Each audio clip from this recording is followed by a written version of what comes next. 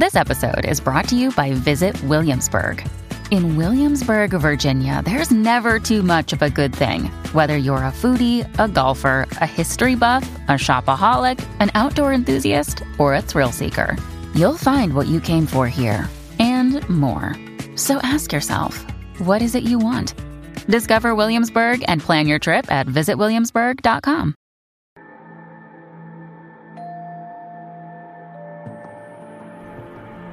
From about 15 years on up, a great deal of my thoughts were basically unshareable. We are all evil in some form or another. Yes, I am not 100%, but I am evil. My mother was a sick, angry, hungry, and very sad woman. I hated her, but I wanted to love my mother. This is Serial Killing, a podcast. Hello again, and welcome to Serial Killing, a podcast. This is Alyssa Carroll, and I am your host and the creator of @serial_killing on Instagram, where we go through the life stories of serial killers to see if we might catch a glimpse of why they displayed their famous, vile, and disturbing behaviors. This week's podcast will be on Albert Fish. Now, most of you will immediately know what this means, and those of you who don't will need to listen to my next words carefully.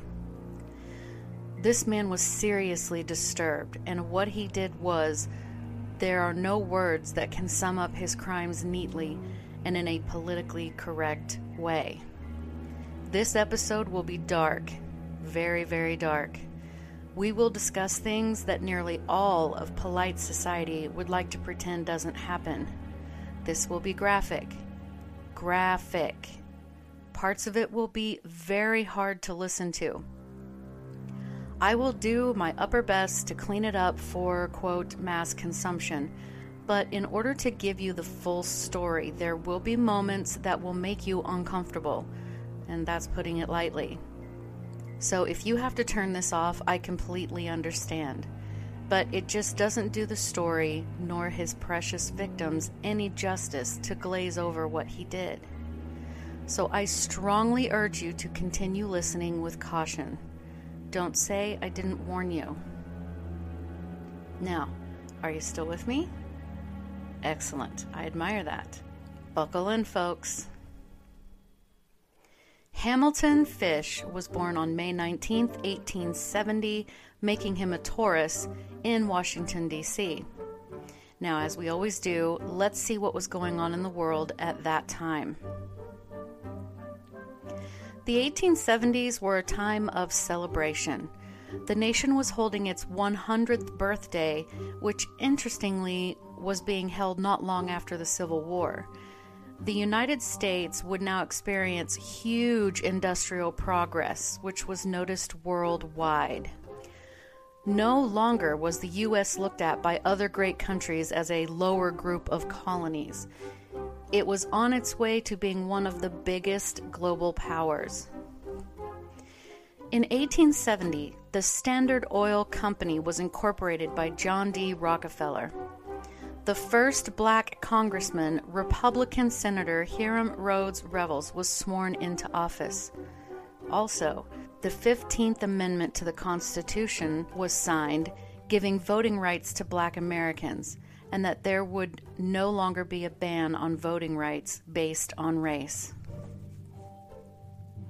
The population of the United States then was about 38,558,371, according to a census from then, which was a 22.6% increase from the 1860 census. The Civil War had slowed the increase compared to other time periods.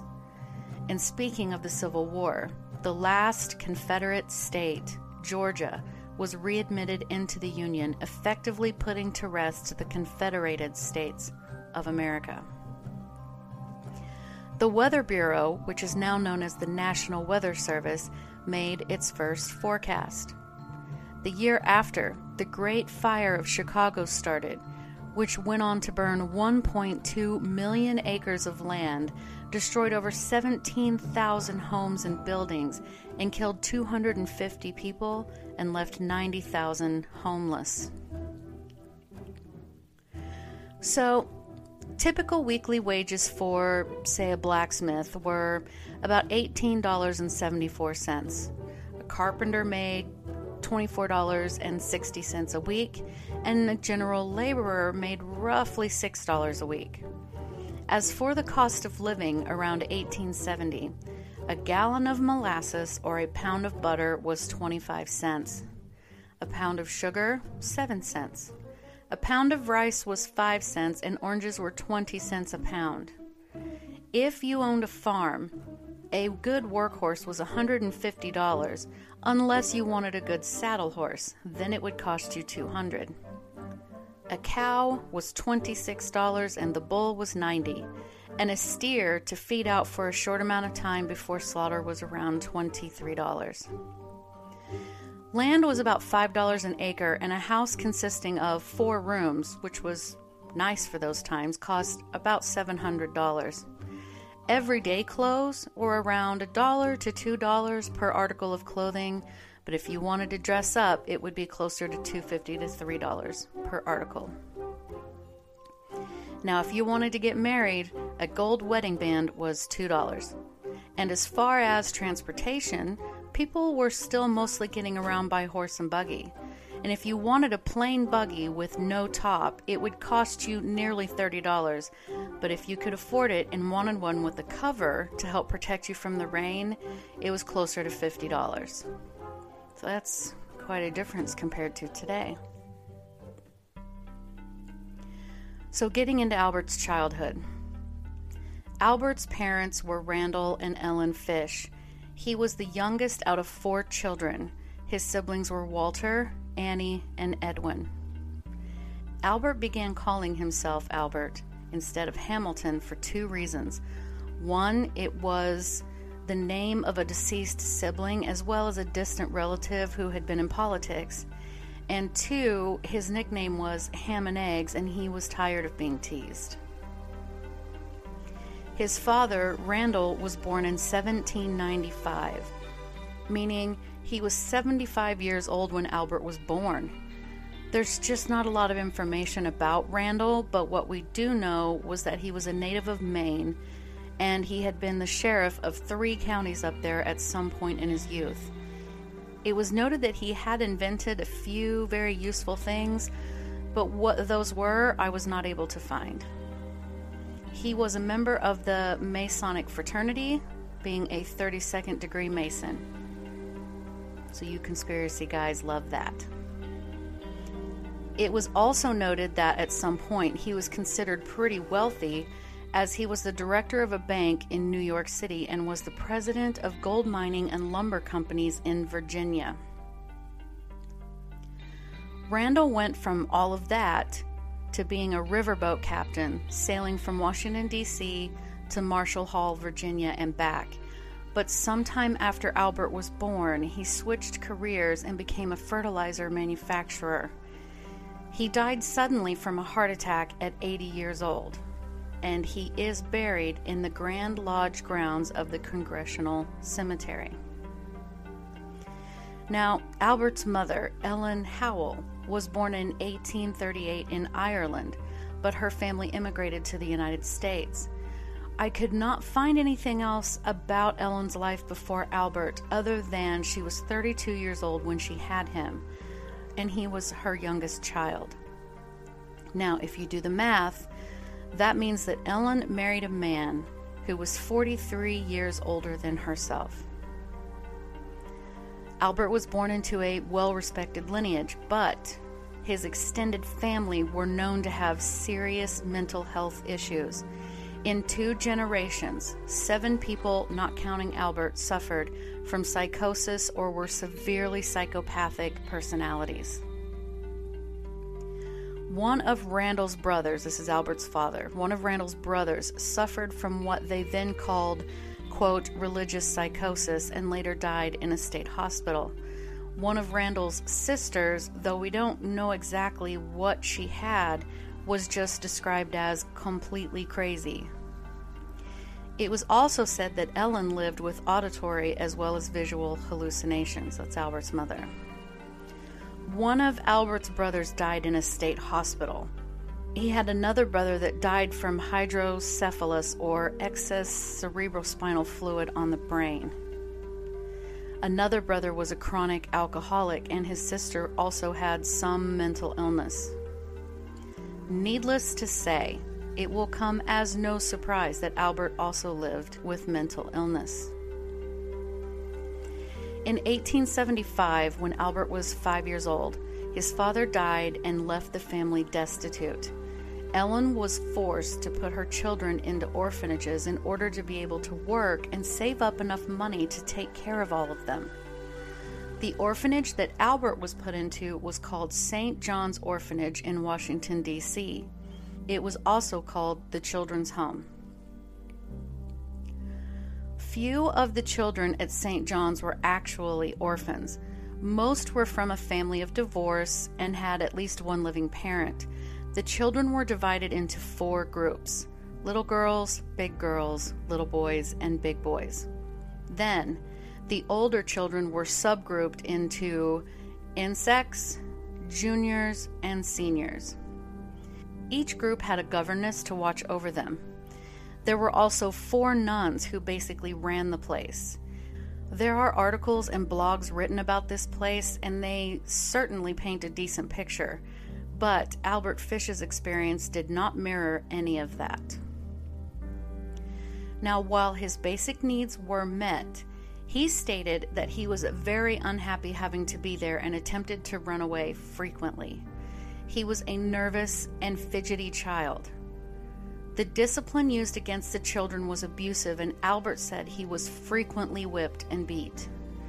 But at some point in his boyhood, he realized, to his surprise, that he rather liked the physical pain from the whippings and the beatings. He would also sneak around to watch the older boys get beat, feeling sexually aroused by the sight before he was even 9 years old. He later stated that he also watched a few of the other boys perform sexual acts with each other. Now, when Albert was 9 years old, his mother got a decent-paying government job and she was able to get her children back.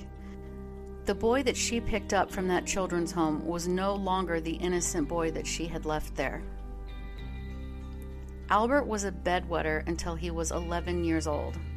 When Albert was just 12, he began a homosexual relationship with another boy. He and the boy began whipping each other, much to their pleasure. One of them had fashioned a paddle with nails and would hit the other boy with it.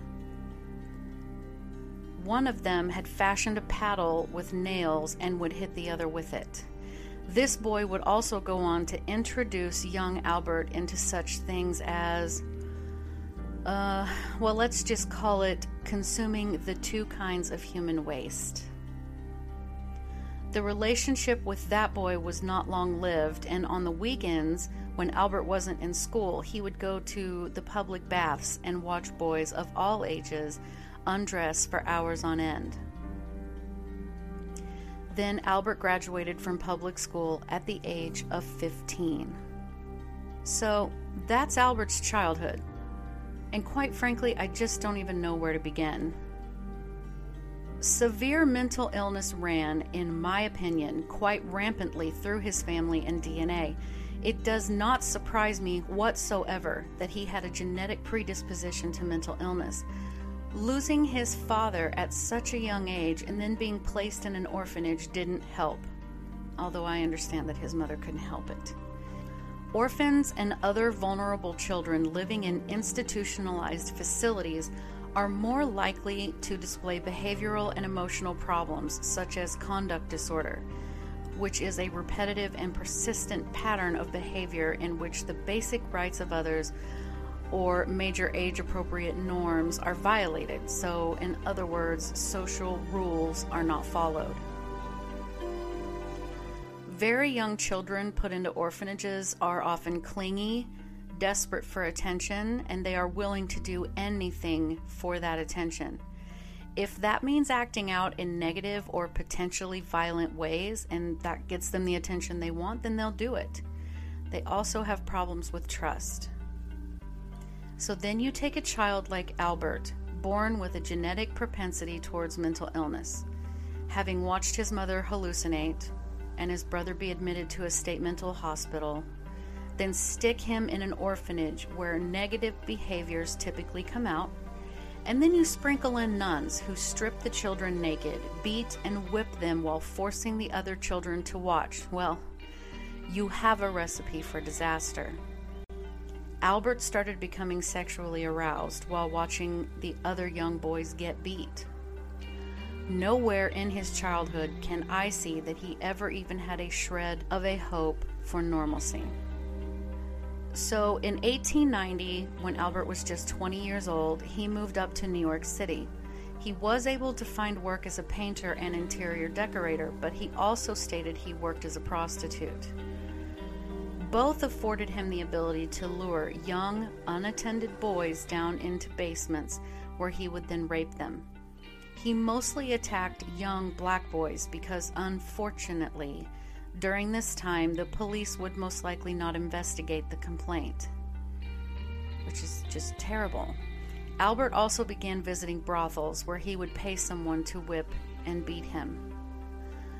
By the time Albert was 28 years old, his mother became increasingly concerned that he had not ever found a girlfriend, settled down, and got married. So she found him a suitable 19-year-old young lady named Anna Mary Hoffman and arranged for them to get married. He continued to be a house painter and a decorator, and he also continued to molest little boys, mostly under the age of 6, and he also continued to have male lovers. One such lover took him to a wax museum where Albert saw a bisected penis, and he became aroused. From then on, he was completely fascinated by the idea of castration. Albert began a sadomasochistic love affair with a mentally handicapped man named Thomas Keaton. Once, he decided to try to castrate the man while he was tied up, so he took Thomas out to an old farmhouse.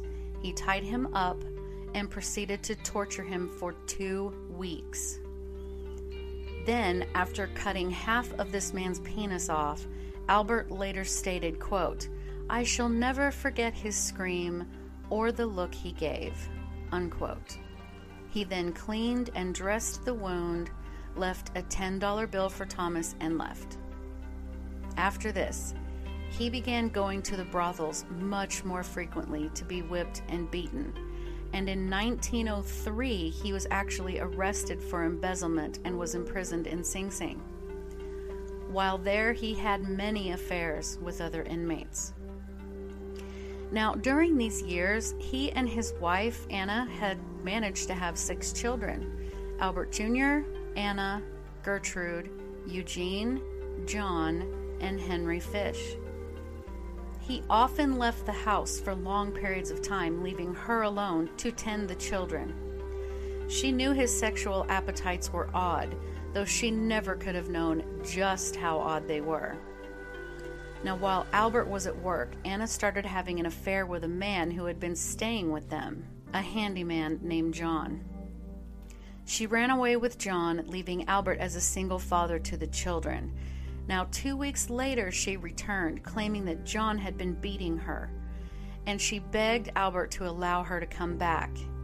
So he did, but she snuck John back in the house and had him hidden in the basement. And when Albert discovered this, he ordered them both out of the house. And then while Albert was gone, Anna took nearly everything the family had owned and sold it. Now, by all accounts, he was a good and loving father. He worked long hours to make enough money to provide for his children, which absolutely amazes me. His own children were safe, but no other child was.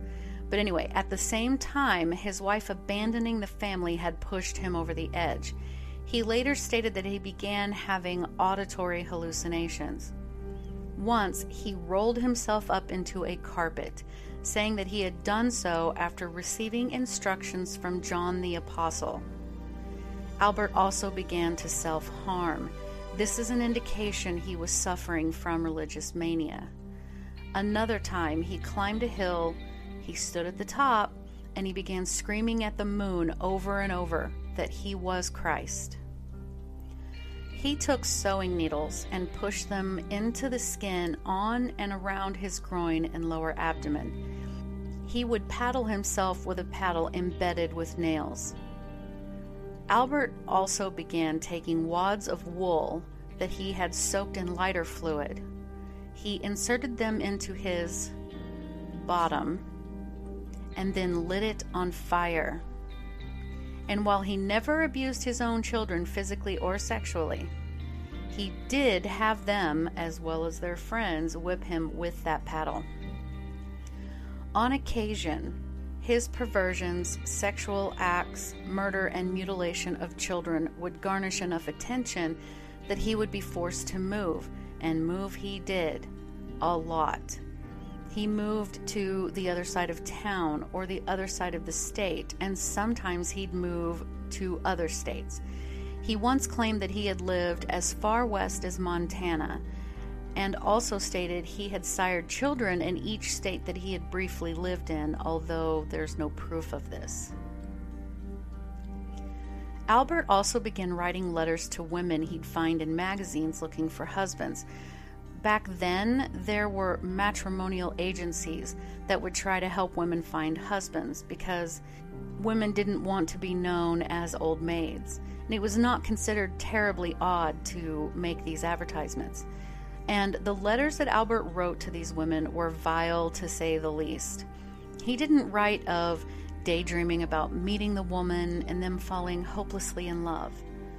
Instead, he wrote to them to ask them if they'd be interested in doing sadomasochistic acts along with him. He wanted the women to whip little boys alongside him. On occasion, he would write a decent enough letter to get a response, and he used many aliases such as Frank Howard, John Pell, and Robert Hayden. So one woman stated that she got a letter back and was comfortable enough to allow him to come see her at her home. She stated, quote, "He looked like an innocent man, but he had a rope or clothesline in a piece of wrapping paper, and he said he wanted to be beaten with it. When he departed, he left the rope," unquote. What she did was order him to leave and complain to the agency, who basically just blew her off.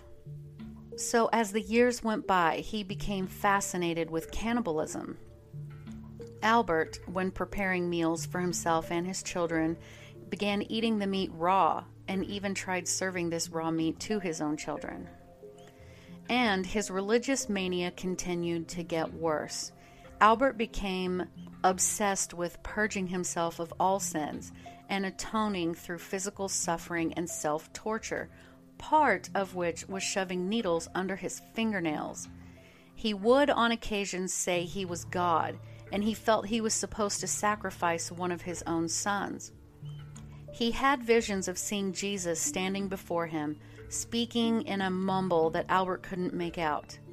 He professed to be visited by angels and them saying words to him like stripes, rewardeth, and delighteth. He interpreted this as, quote, "Stripes means to lash them, you know. I could hear words spoken, and of course a great deal I have read. I could put the words together and see what they meant. Then I made up the rest from what I read," unquote. His speech also became quite disconnected, starting one sentence with a thought and ending the sentence with something completely unrelated. He felt the only relief was through murdering children. He tied them up and beat them, and if there was no issue with being caught, he didn't even bother to gag them because he loved to hear them scream. He thought that the story of Abraham offering his own son to God was what he was supposed to do, to sacrifice children to God, and that would erase all of his sin and abominations in the sight of God. His hallucinations were sometimes visual, and he would think that he saw bodies being tortured and burned as if he were standing in hell. According to the book Albert Fish in His Own Words by John Borowski, these episodes usually didn't last very long, anywhere from a few minutes to perhaps just over a day.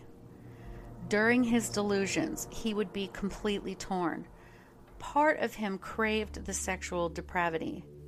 The other part would feel some regret for his actions. He would exist simultaneously between horror and rapture, ecstasy and confusion. In 1924, when Albert was 54 years old, his children were grown, or nearly so. This gave him more time to wander, where once he had made his way to Staten Island and onto a rhubarb farm, where he found 8-year-old Beatrice playing alone. Just as she was about to leave with him, her mother noticed the two and she chased Albert away. Albert was reading the Sunday Classifieds in the newspaper on May 25th, 1928, where he saw an advertisement stating, quote, "Young man, 18, wishes position in country, Edward Budd, 406 West 15th Street," unquote. Instantly intrigued, Albert began to fantasize about getting Edward, tying him up, mutilating him, and leaving him to bleed out. 3 days later, 58-year-old Albert made his way to Manhattan and visited the family, stating his name was Frank Howard and that he had a farm in Farmingdale, New York. Albert told the family that he had 5 children, 5 farmhands, and a cook, and between them all, they had built up a successful farm. He boasted that he had several hundred chickens and 6 dairy cows, but unfortunately, one of his farmhands was leaving and he needed someone to replace him. What did not go unnoticed was that Edward was a lean but muscular, strong young man, and Albert feared he might not be able to overpower him. But he promised to hire him, and he said he'd pay him $15 a week, which was an excellent wage back then. The family was so excited. They asked Albert to stay for lunch, to which he accepted.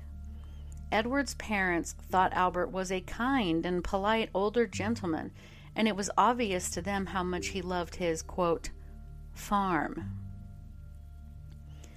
So Albert promised to hire Edward, and then he went back home. He was contemplating how he was going to overpower Edward. And Edward was excited for this opportunity. He wanted to be out in the country, away from the city where it was crowded and dirty, and the air smelled of poverty. He wanted to get out into the country where there was fresh air and plenty of hard work for a strapping young man as himself. Albert then returned a few days later, only this time he met one of Edward's siblings, 10-year-old Grace Budd, as she entered the room humming a song, innocently. She was a beautiful young girl with dark eyes and dark hair and perfect porcelain pale skin. In that instant, Albert wanted her. So he told their parents that he had to go to his niece's birthday party, said he would be happy to take little Grace along with him, and promised to have her home before 9 p.m. Grace's mother asked where his niece lived, and he gave her a random address. Grace's mother felt very hesitant, and then Albert told her that he knew the family struggled and that it would be nice for Grace to be able to go out and go to a little girl's party for a change. So, although she was a little hesitant, she did decide to let Grace go. She helped Grace put on her coat and a nice hat, followed Albert and Grace to the door, and watched them walk away down the street. That would be the last time they would see their daughter. The next morning, Edward went to the police station to report his little sister missing on June 3rd, 1928. There was no word for a year and a half until the superintendent of the Budd's building was arrested as a suspect, but he was later found not guilty. Now get this, guys. 6 years later, the Budd family received a letter from Albert Fish. The mother wasn't able to read, so she gave the letter to one of her sons to read to her. Now, I'm getting ready to read this letter to you, grammatical errors and all. It is very graphic. It is very disturbing. There are no words that I can pluck from the air to adequately prepare you for what Albert said. This is the best way that I know how to warn you. So here we go. My dear Mrs. Budd, in 1894, a friend of mine shipped as a deckhand on the steamer Tacoma, Captain John Davis. They sailed from San Francisco to Hong Kong, China. On arriving there, he and 2 others went ashore and got drunk. When they returned, the boat was gone. At that time, there was a famine in China. Meat of any kind was from $1 to $3 a pound. So great was the suffering among the very poor that all children under 12 were sold to the butchers to be cut up and sold for food in order to keep others from starving. A boy or a girl under 14 was not safe in the street. You could go in any shop and ask for steak, chops, or stew meat. Part of the naked body of a boy or girl would be brought out and just what you wanted cut from it. A boy or a girl's behind, which is the sweetest part of the body and sold as veal cutlet, brought the highest price. John stayed there so long he acquired a taste for human flesh. On his return to New York, he stole 2 boys, one 7, one 11. He took them to his home, stripped them naked, tied them in a closet, and burned everything they had on. Several times a day and night he spanked them, tortured them, to make their meat good and tender. First he killed the 11-year-old boy because he had the fattest ass and of course the most meat on it. Every part of his body was cooked and eaten except head, bones, and guts. He was roasted in the oven, all of his ass boiled, broiled, fried, stewed. The little boy was next, went the same way. At that time I was living at 409 East 100th Street, rear right side. He told me so often how good human flesh was, I made up my mind to taste it. On Sunday, June the 3rd, 1928, I called on you at 406 West 15th Street, brought you pot cheese, strawberries. We had lunch. Grace sat in my lap and kissed me. I made up my mind to eat her on the pretense of taking her to a party. You said yes, she could go. I took her to an empty house in Westchester that I had already picked out. When we got there, I told her to remain outside. She picked wildflowers. I went upstairs and stripped all of my clothes off. I knew if I did not, I would get her blood on them. When all was ready, I went to the window and called her.